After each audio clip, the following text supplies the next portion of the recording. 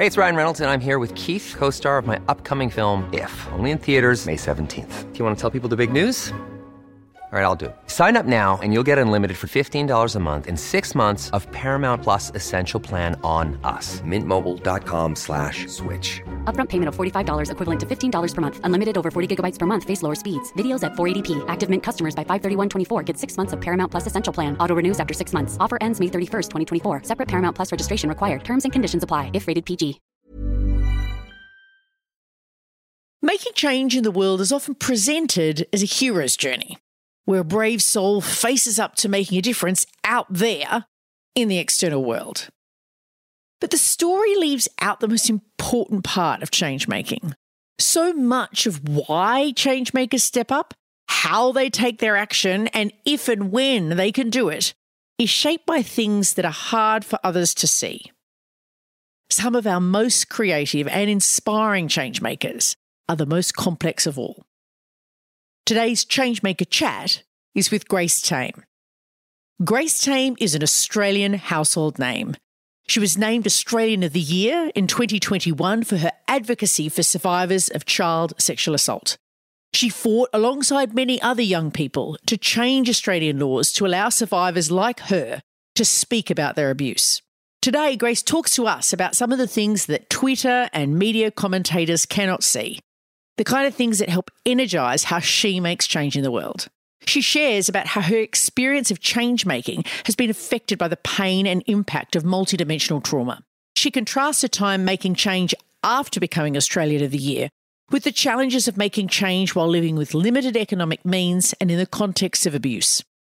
She also shares the profound and intersectional impacts that have come from being autistic and a survivor of trauma. This chat is full of stories that you haven't heard before, even if you have read her memoir, The Ninth Life of a Diamond Miner. Grace Tame is a young woman rattling the cage of how Australian society needs to be, defying the lies of Murdoch and nasty political leadership. Come and hear her unfiltered. So, let's go. I'm Amanda Tattersall. Welcome to ChangeMaker Chats, conversations with people changing the world. ChangeMakers also produces episodes that feature stories about social change campaigns. ChangeMakers is supported by the Sydney Policy Lab at the University of Sydney. They break down barriers between researchers, policymakers and community campaigners so we can build change together. Check them out at sydney.edu.au/policy-lab. You can find out more about Changemakers on our website, where you can also sign up to our email list. It's changemakerspodcast.org. So, welcome to Changemakers, Grace Tame. Thank you, Amanda. It is such a pleasure to have you here with me today, actually physically in the same space as well as in this conversation to talk about change making. So I want to start, we always start the podcast with a conversation about what kind of change maker are you? I'm wondering how you might answer that question. How do you see yourself for making change in the world? Well, it's hard, I guess, to see oneself in the world. Objectivity is hard to achieve. And my approach to change making, I suppose, has changed not insofar as what drives me, what motivates me, but the access to resources that I've had. So I started advocacy in some capacity about 6 years ago. And in that time, my life, which has always been turbulent, has had more dramatic peaks and troughs. I started out living in a one-bedroom apartment in Los Angeles, and I was quite disconnected from all the people that I was working with. So I wasn't actually on the ground, but I was divulging my story. It was the first, I suppose, the first time that I had lifted the lid on my childhood sexual abuse trauma and shared it with not only a journalist who approached myself and my mother. Her name's Nina Fennell. She does a lot of work, especially here in New South Wales, but nationally on sexual assault, and has made huge change herself as an individual, but also as a part of many campaigns that she's driven, that she's been a part of including let her speak. So, yeah, I guess what's always driven me, though, is a few fundamentals. One of them is facts, truth. One of them is human connection, and another is education, and community, I guess, is in there with that human connection element, because the way you solve any problem, the way you face any change is by taking a community approach. Even if a particular cause isn't affecting you personally, it is when you think of the whole of society. And if somebody's not living their best life, then the community's not performing at their best. At its best. But I guess the real motivator for me that bleeds through all of the different types of change making, if you will, the one that's sort of the key principle or the fundamental that underpins everything that I do is I want to prevent as opposed to simply respond and intervene. Those things are important because there will always be a degree of unrest and chaos. And that's not a defeatist attitude, that's just a realist attitude. But to me, the best hope for setting a particular course in motion in terms of change making is to start at the very start. And child protection is the epitome of that to me, because that is, children are the future, children are the clay. We're in that developmental phase as a child. And if you can treat a child in myriad ways, and those ways are going to affect them for the rest of their life. It's going to affect how they interact with other people. And so for me, it's about really putting as much of our resources, or as many of our resources, as much of our time and effort into prevention, preventative education, giving people the skills, the knowledge, knowledge is power, to become their own change maker. Yeah. It's that idea of empowerment as opposed to, if you are considered a change maker, having power over. See, I never approach things like that. I was explaining the other night in Newcastle, if it wasn't for the fact that I either have usually Max or somebody else there at those bigger events, you wouldn't be able to pull me away. I would take every single person out to dinner. I would hang out and listen to every single person, and that can't. You can't do that. No. But and it's. But it's like you said, to avoid power over. Like the opposite of that is power with. This connection. To forge authentic bonds with not only individuals, but groups, communities, and to ask questions. Yeah. Primarily, because change making is such a broad concept, and it covers such a broad range of issues, if you will, and so each issue and each individual and each community requires a tailored approach. And I think where we can sometimes go wrong in providing aid or in support, not necessarily from a bad faith perspective, but from perhaps a short-term mindset as opposed to a long-term mindset, is by assuming the needs or assuming the solution that works in a given scenario, when what we really need to do in order to create authentic, lasting change, impactful change that has meaning, is to ask what an individual's needs are, or ask what a community's needs are, and in fact ask more questions to figure out what is going to be best in that environment. It's also as opposed to a symptomatic treating the symptoms or in a palliative way, it's trying to find what the root cause of a problem is. And what I'm hearing you say is that, like, the root problem, the root challenge, the only person who really understands that is the person themselves. It's not done to them, solving a problem for them. Well, it's creating a situation where someone can be in charge of helping to design how the solution emerges. And that's exactly right, how the solution emerges, how it evolves, because in some situations, especially when you're talking about child sexual abuse or any kind of trauma that affects someone in myriad ways that are unpredictable, there can be that issue of people not knowing what their needs are. I know that I've only sort of learnt to assert what my needs are because I spent so much of my life pleasing other people, and I don't mean that in an authentic way. I just mean suppressing my personal needs because, well, I'm autistic, but I was born into instability and didn't have a frame of reference of consistency, and as well having had child sexual abuse perpetrated against me when I was both, 6 years old. But the more I personally feel impactful, pivotal experience was when I was about 14. I met Mr. Bester, and the abuse was perpetrated, the physical abuse, sexual abuse was perpetrated when I was 15 against me. And that is that crucial stage. You're so impressionable, and when those experiences that are so extreme, if you will, and I guess darker than for a long time even the public were aware of, because it's really hard to get all of those nuances and details out there in one go about the level of sadism or psychopathy or things like that, because we're also desensitized to a lot of these things with the amount of content that is proliferated constantly. So I think that even when a particularly sinister perpetrator or issue comes along, sometimes it can wash over us for those of us who aren't on the ground dealing with things every day. And so when something like that happens to you as a child, when your sense of self isn't fully formed yet, when you're in that process of identity integration, it is that process in of itself that is corrupted, or the course is changed more significantly. And so when we're talking about prevention and children, there are so many different, responses. So you see in the prison system, we've got an age of criminal responsibility in Australia that's the highest age is at the ACT, which is 12, and everywhere else it's 10.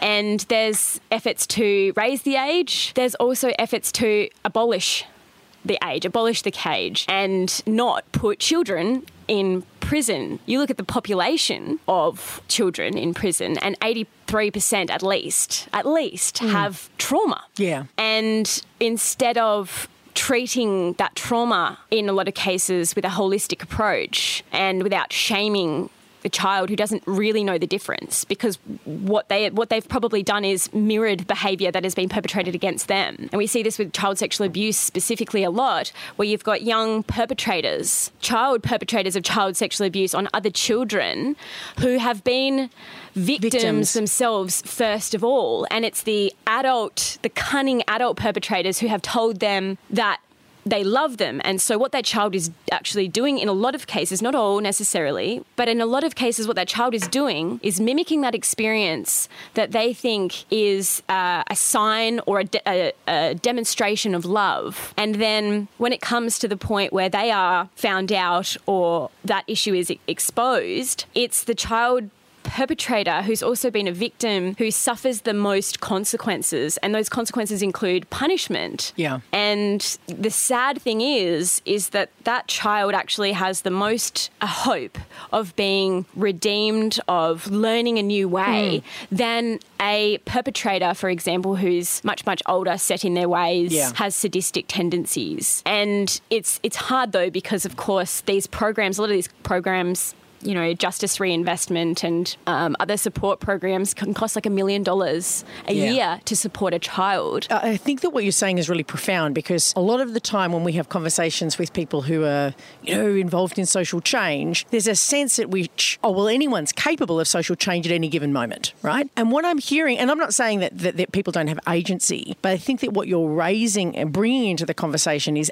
actually the question of when someone might have agency to make change. It can very much be shaped by the experiences that they've had in life, and trauma, it doesn't prevent you from being able to enact change. It creates the conditions under which change can occur. Like it makes things different, and we need to be aware of that. It's what's interesting. It's almost like concept of basic physics, if you will. For every action, there's an equal and opposite reaction. It might not be that black and white. It might not be that straightforward. It's often very messy, and trauma is this thing, this beast, which I said before is unpredictable, and it affects individuals in different ways, and it affects different communities in different ways. Absolutely. This is why, and people will balk at, not people, but certain factions of the community might balk at these concepts of intersectionality and these buzzwords. However, what that really denotes is a specific and nuanced approach. Yes, so maybe there's something different here, and there's not a cookie cutter approach. So I'm a survivor of child sexual abuse, and I'm autistic,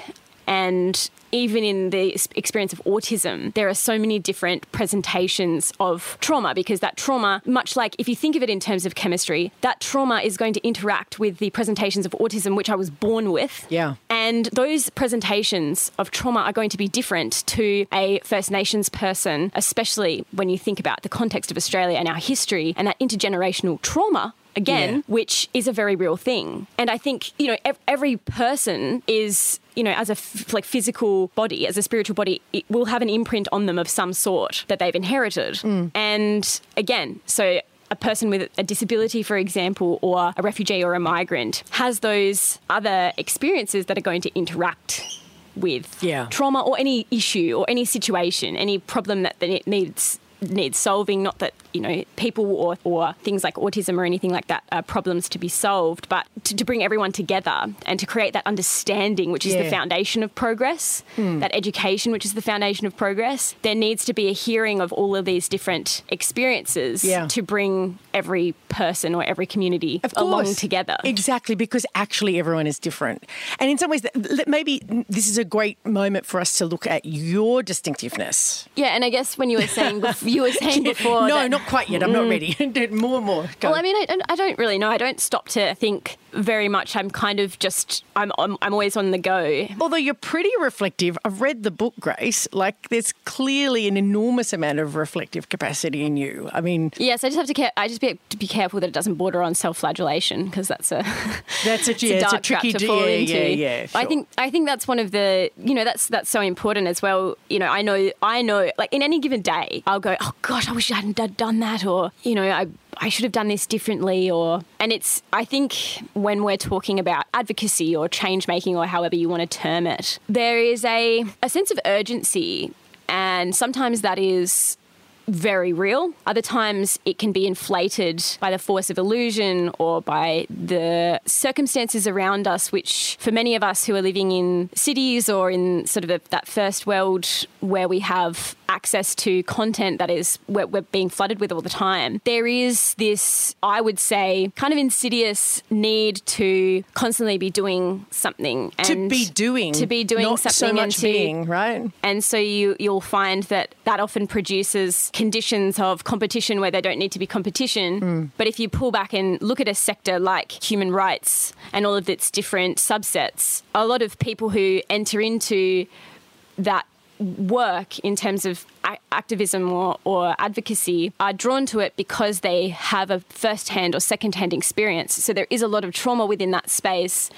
And so there's that element of it. However, there are so many sort of power holders, if you will, or power brokers working behind the scenes. And, however you want to separate the parts of the ecosystem that drives any kind of abusive cycle, whether it's the criminal justice system, whether it's the media, whether it's the state, and how those inevitably interact and constantly interact, so that there's sort of that lack mentality, that being in a state of constant, constantly constant scarcity, not just in terms of physical resources, but in terms of perhaps whether it's recognition or, the feeling of being supported. That is in of itself trauma rearing its head, and that will then be reinforced, or it can either be reinforced or tempered by the forces that actually have supreme power, actually have greater power. However, what tends to happen is that the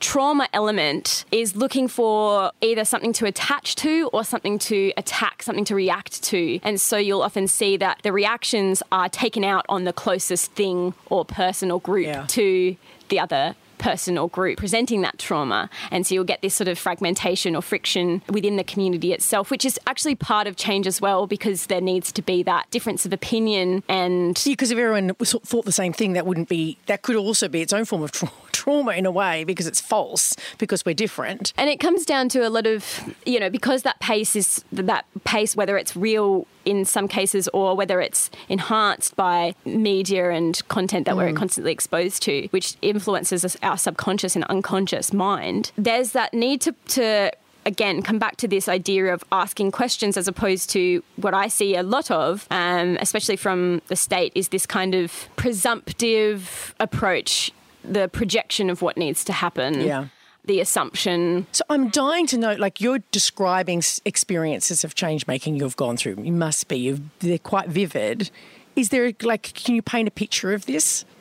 An example? Oh my goodness. Well, it's hard, I'm loath to say to people, I'm loath to speak in these platitudes that apply to everybody, such as, we're all capable of making change. And that is true insofar as change does not have to be a grand gesture. It can be a contributive gesture that is small in a vacuum. Can you think of a time when that's happened to you, where you've had that small form of change happen to you?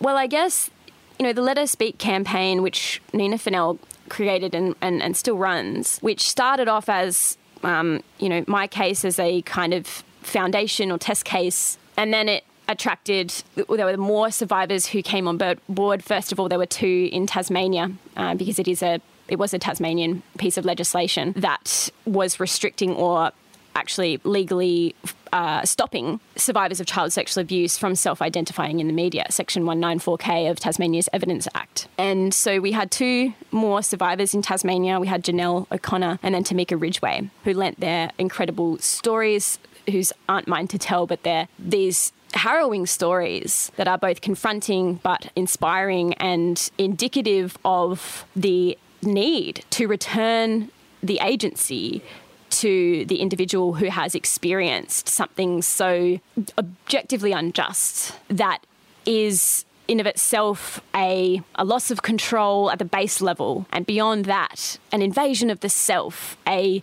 I'm not speaking for these people, I'm speaking in general terms of what these experiences of abuse, besides being physical, which we understand, I think, a lot, but beyond the physical, these experiences are, especially when those things happen to you at a young age, when you were a child or a young person, that they were great. When I say great, I mean they were prime examples of how much agency can be lost, and the ramifications of that on the individual and the community. And then we had more survivors because there were other similar types of legislation.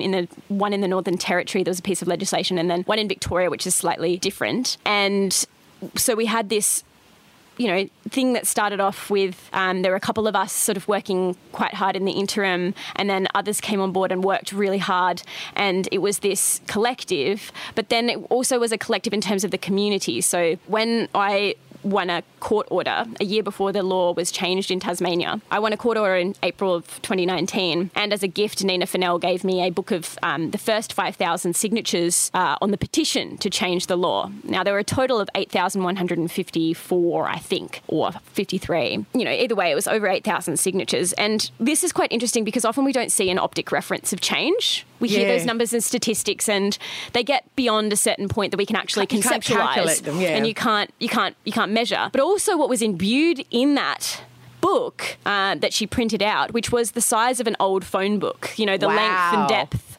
of an old phone book, because it had each of the names underneath each other listed with also the individual's, geographic location and their occupation, their vocation. And so what you saw, how many people, not just how many people got on board, and all they did was lend their one individual signature, just signing a name or putting in a couple of details. You saw how broadly, how many in diverse backgrounds came together and rallied behind this cause. Yeah. And you could see it, literally, you could see it. Wow. And it was quite an inspiring thing to sort of see and hold in your hands, like a physical kind of... And sometimes I think people can poo-poo and dismiss small acts like that. Yeah, like it's, again, because it's not in a vacuum. Your signature does not exist in a vacuum. Your $1 donation does not exist in a vacuum. Even if it's a $1 one-off donation, doesn't exist in a vacuum, because maybe you donate on a website like GoFundMe or GetUp or one of those,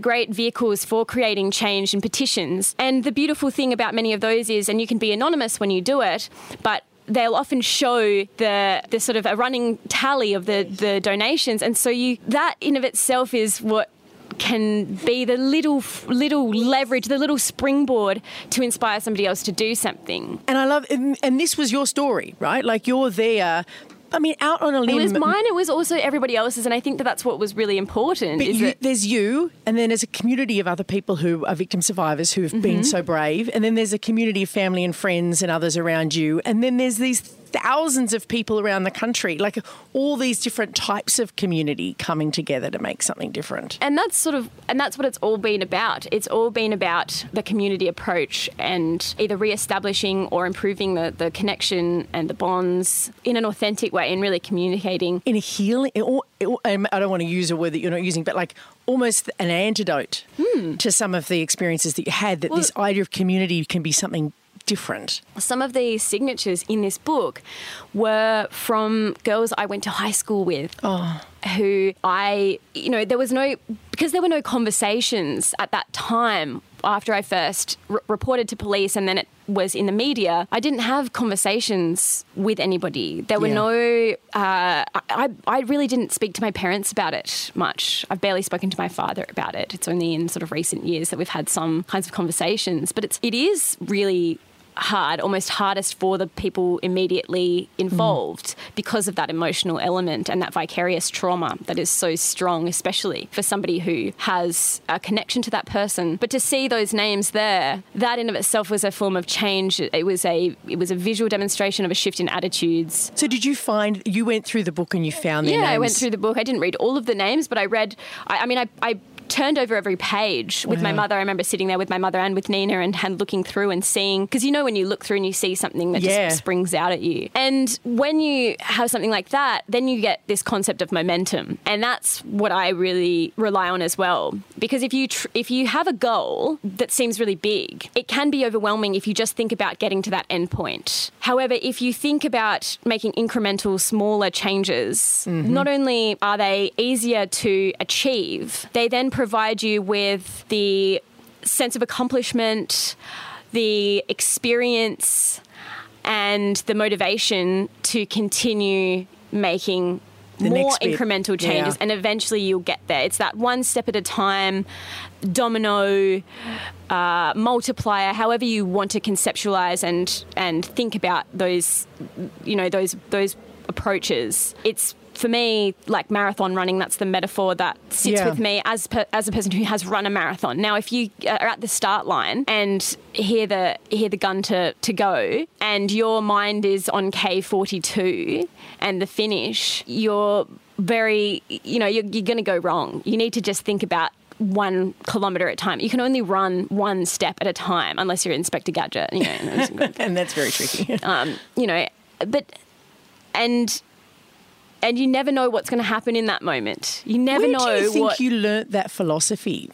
Because I think I completely agree, right? I've lived it my whole life. Yeah. So it's like when someone asks you to then go and teach someone how to drive. When people ask me, like, where did you get that from? I've always sort of lived that way. I've lived in a way where, so my parents divorced when I was 2 and, they split relatively amicably. However, there was just never any consistency. It was 4 days, 3 days, 4 days, 3 days. And there was just a lot of disruption and dysfunction. And by the time I was then 14, 15, like 14, I was in hospital for 6 weeks around April. So this time, it would have been 2009. And that I now understand to be a response to some of the trauma that I'd had as a child, but also the instability itself and autism, which when a person is anxious with autism, the symptoms such as the need to, restrict or have routine will be exacerbated. And interestingly, my mother actually had posited to the doctors that I might be autistic, and that was something to consider, and she was knocked back. And it wasn't until 6 or 7 years later that I received a diagnosis after a year of thorough interviews with people that were close to me and were around me when I was a child. But what I mean,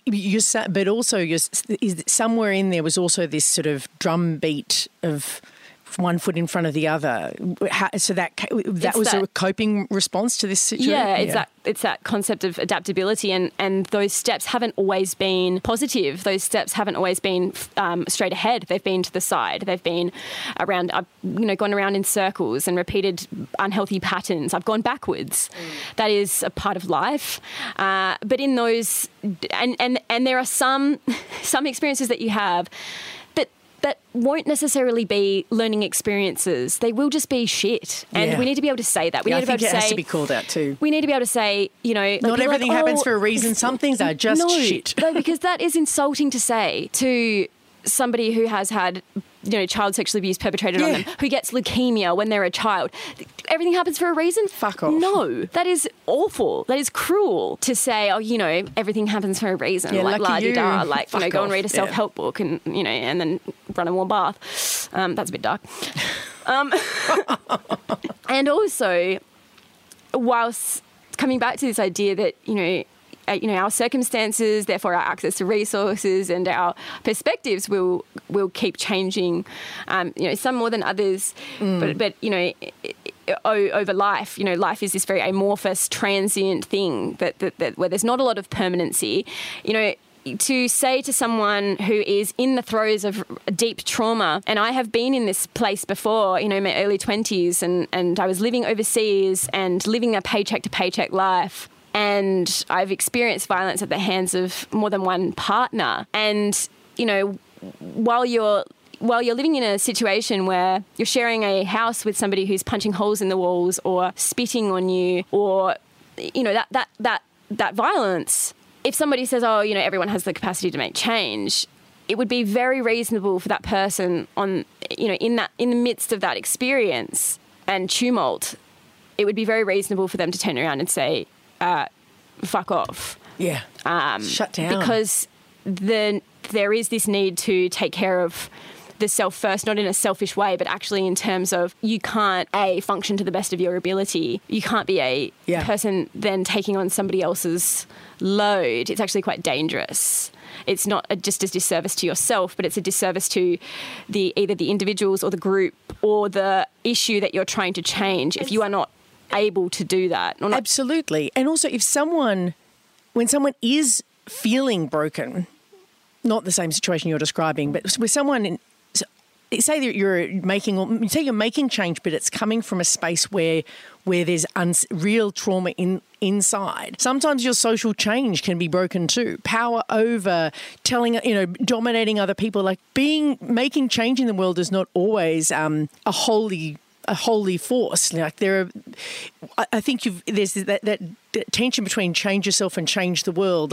Get yourself in a place where things are okay for you to then be able to make change. Good things can happen. Run from a place where things are not good for you into the world of change making. That's not necessarily a solution, a place for harm. And again, that I just heard you say, and I know what you meant, but that idea of getting yourself into, and that comes from this sort of some of these really broken ideas that we have been sort of insidiously conditioned to believe, that almost toxic individualism. It's I think, as someone who lived in America for 6 years and who's recently been back and seen the social conditions, the social, the wealth disparity, which was already very extreme, become more extreme and impossible to escape from if you walk down this street in New York, impossible to escape from if you walk down the street in Los Angeles or even in Denver or in Florida. You see these extremes side by side, and it's all very kind of heavy stuff. Trauma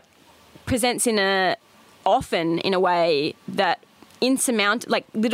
small tasks are the ones that seem the most insurmountable. Yeah. And those can be life administrative tasks, self-care tasks, brushing your teeth or getting out of bed. And so that is where, again, shaming somebody or and not that you were shaming anybody, but that concept of sort of explaining to someone what their circumstances are is really unhelpful.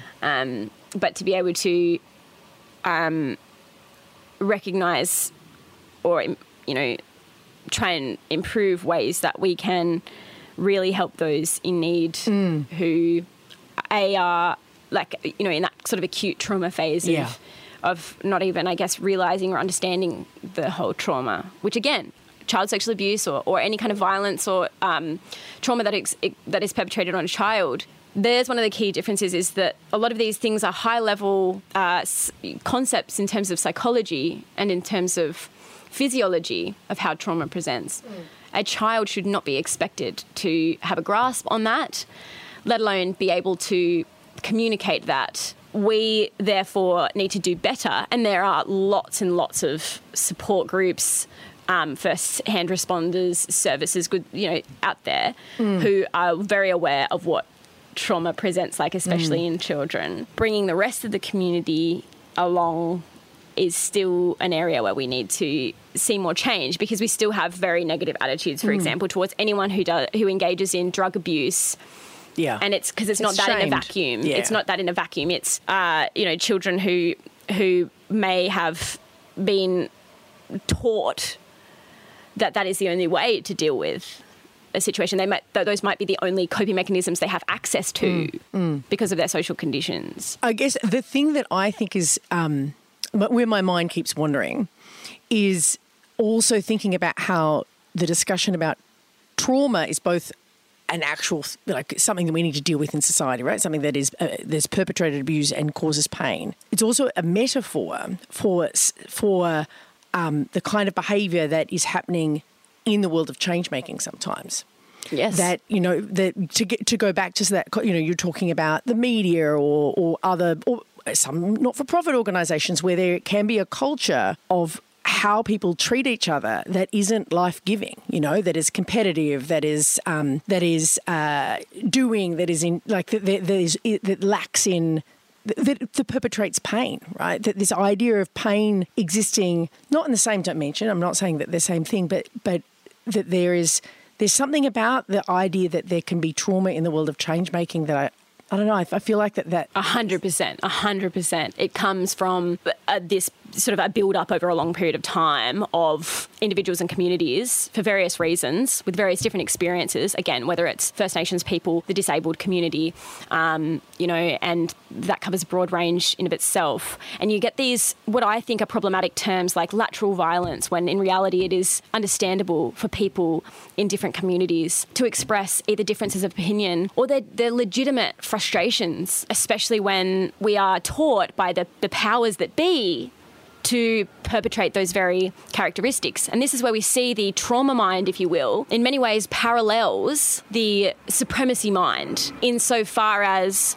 some of the presentations like resistance to control being taken away or resistance to change. However, the difference, of course, between a traumatized person or group is that experience and that feeling of not having any agency, of not having any control, is not only legitimate and cellular, it is reinforced by the reality of being vulnerable and having experienced some form of oppression or a negative experience.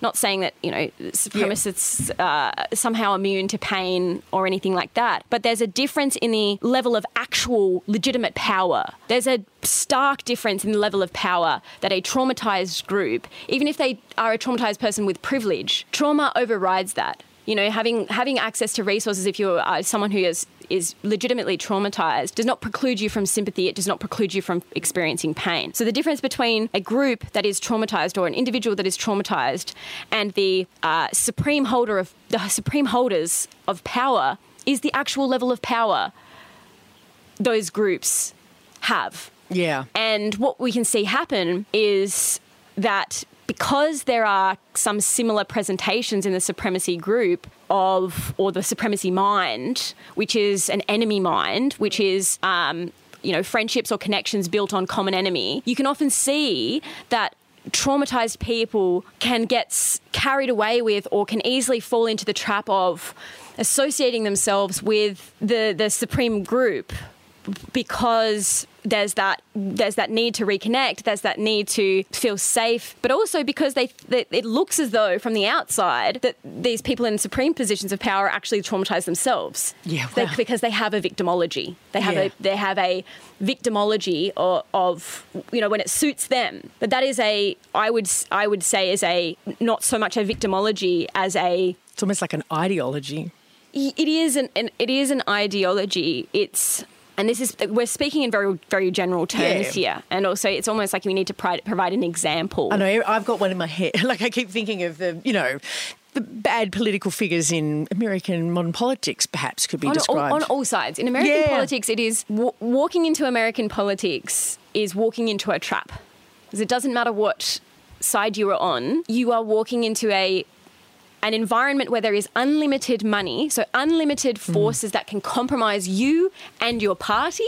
Yeah. And those are the forces, generally speaking, that any politician will have to answer to. And the compromises are therefore much bigger in terms of the value systems where shortcuts have to be made, or shortcuts people think that they have to make, or are kind of pigeonholed into, and it's quite extreme. Unlimited money in politics. Now, if you're going into politics in America with a grassroots background and a good intention to maintain that grassroots approach, good luck to you, because you're likely to be someone with less money. And at the end of the day, it is, change bends to the will of money. So you're just like step most of the time. Yeah, most of the time, not all the time. So what are the forces like in your life? You've had to deal with this, right? Like you became a fighter with 8,000 people on a petition to becoming Australian of the Year and high profile, right? You've had to steel yourself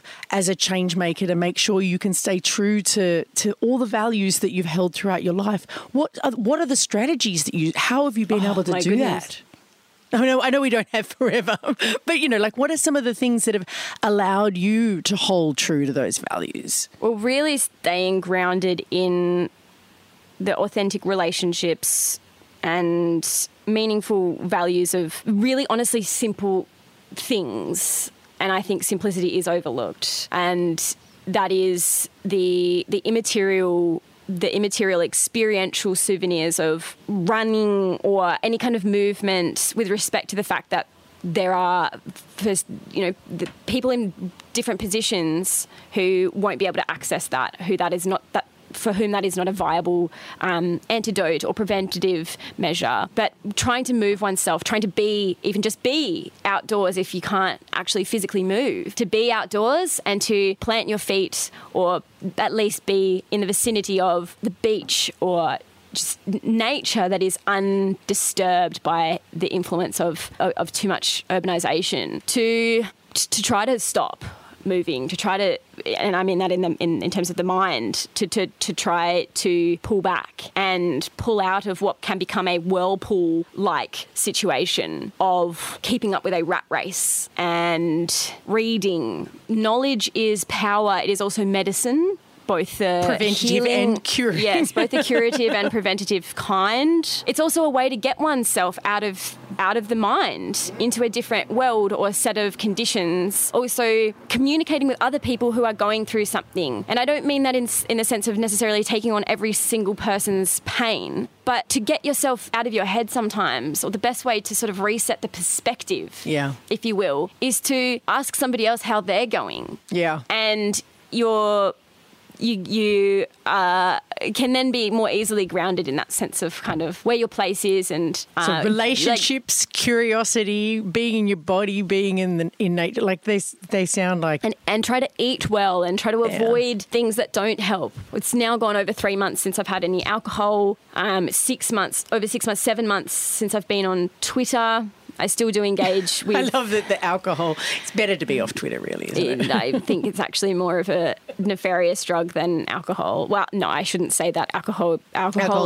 is honestly is one of the worst, personally I think is one of the worst drugs out there, because it is so normalised, and the narratives that are around alcohol. I mean, you put cigarettes, swap out cigarettes in that conversation, and it is a poison. That's what it is. It's a poison that is dressed up in whether it's sugar or, labels or social environments where it's accepted and where the social gathering revolves around the consumption of it.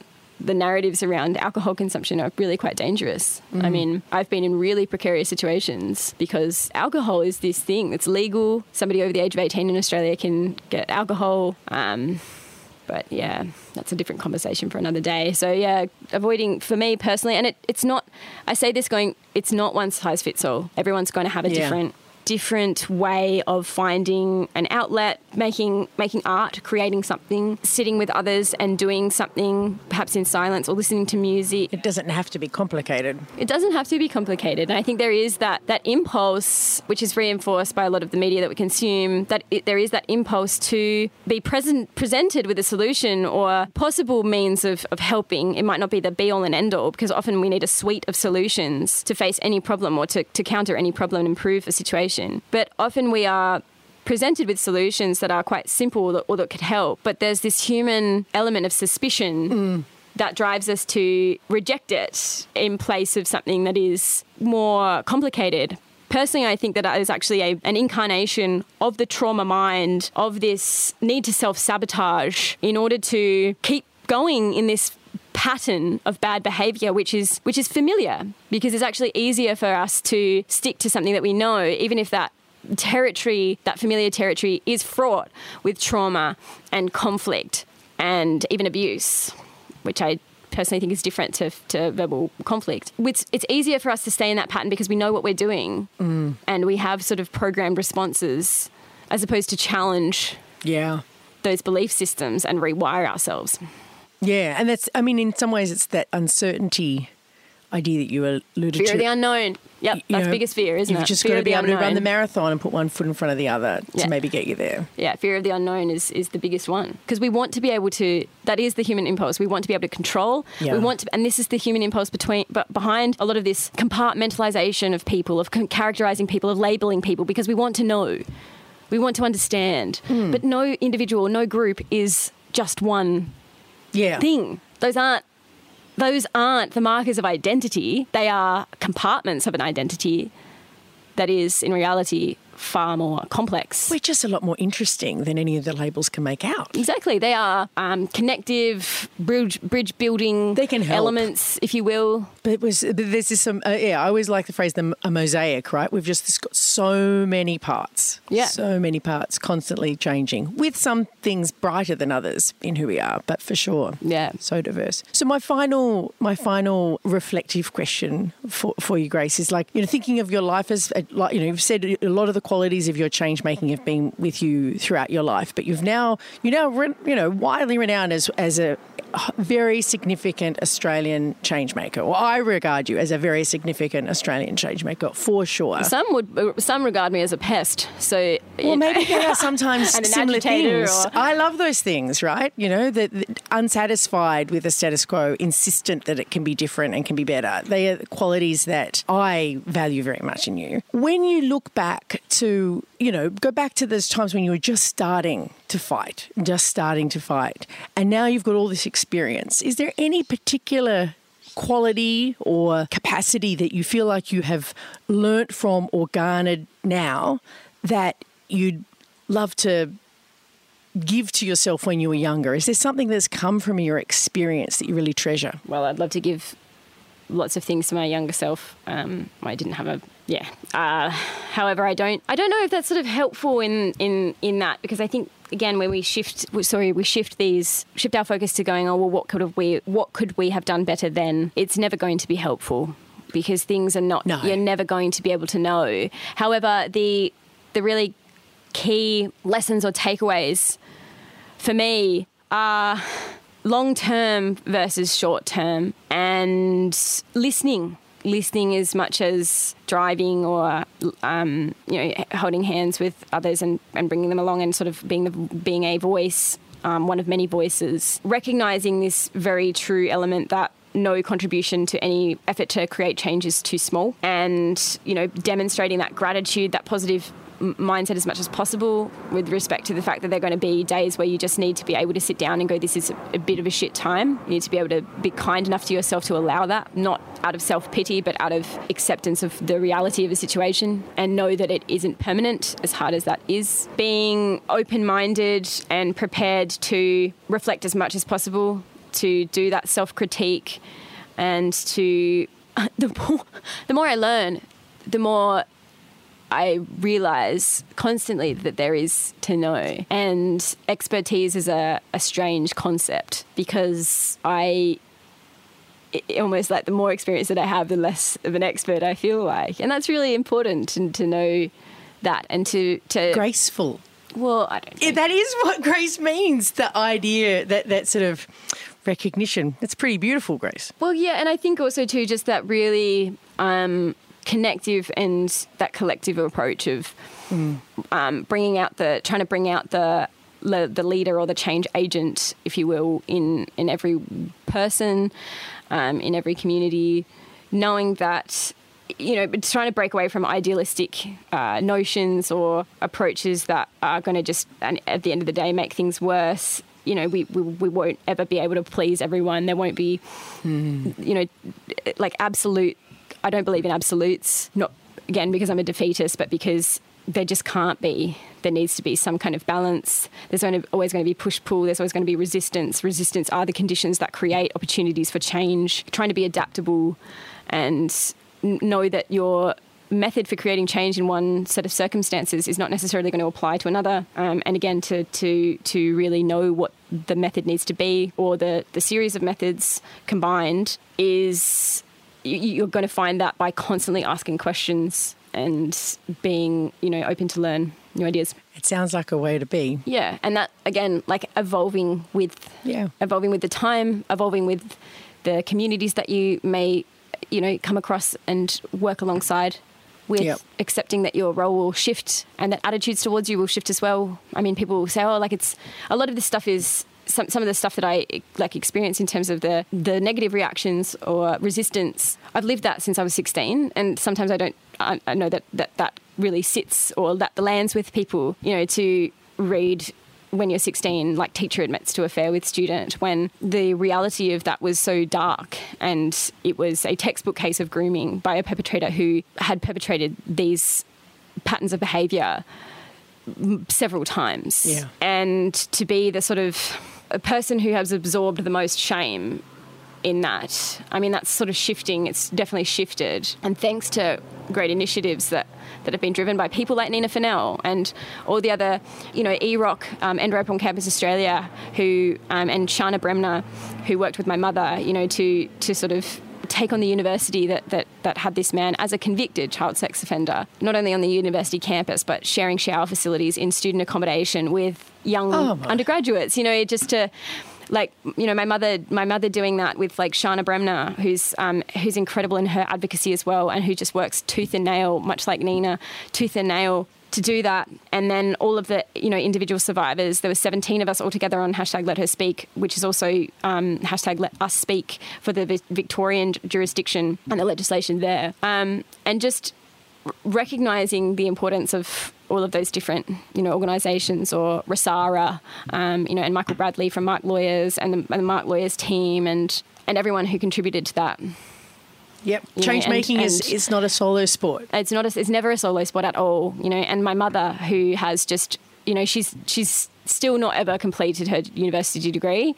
Nico Bester is now a doctor of chemistry. He was banned from campus, but he was able to finish his degree. And he even served a prison term while he was there for perpetrating another crime of production of child exploitation material, where he bragged about what he did to me online. Mum still hasn't finished her degree because she spent just, I don't know what the total of hours would be on fighting the system that is broken in so many ways and fails so many people, and in many ways for those who are already, who are often born into a system that is stacked against them in the first place, and especially your Aboriginal and Torres Strait Islander people in Australia, that is magnified, those intersecting forces that are stacked unfavourably. And this is again why it needs to be a community approach. Yeah. And it needs to be an understanding of the fact of stepping back and listening. We don't know that experience if we are not that. Yeah. Whatever that situation is, Yeah. Because lived experience can't be mimicked, can't be synthesized, and that it just is. Yeah. You can try to put yourself in another person's shoes, but you just won't be able to. No, and also you don't need to. You can just listen. And that doesn't mean precluding or censoring people who don't have that lived experience from actually joining in and becoming a part of the conversation and asking those questions. But with respect to the fact that there's always going to be... There's sort of got to respect the dignity in the room too. This idea of the human condition, everybody's human condition is different because of their human experience being different. Yeah. And if you hold that, then you can walk forward.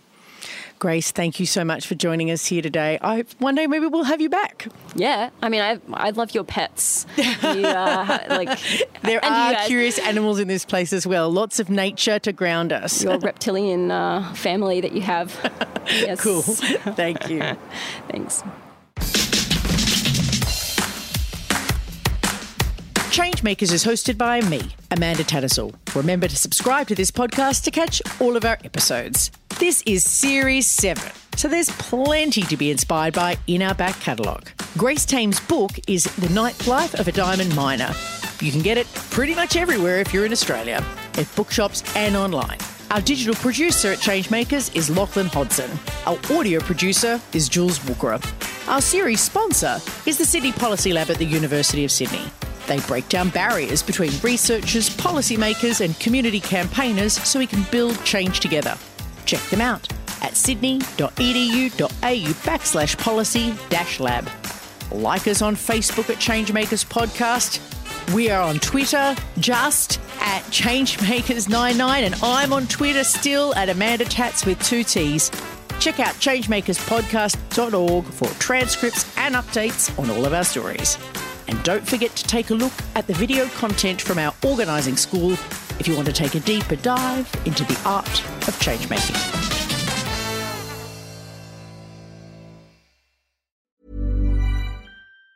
Planning for your next trip? Elevate your travel style with Quince. Quince has all the jet-setting essentials you'll want for your next getaway, like European linen, premium luggage options, buttery soft Italian leather bags, and so much more. And it's all priced at 50 to 80% less than similar brands. Plus, Quince only works with factories that use safe and ethical manufacturing practices. Pack your bags with high-quality essentials you'll be wearing for vacations to come with Quince. Go to quince.com/trip for free shipping and 365-day returns.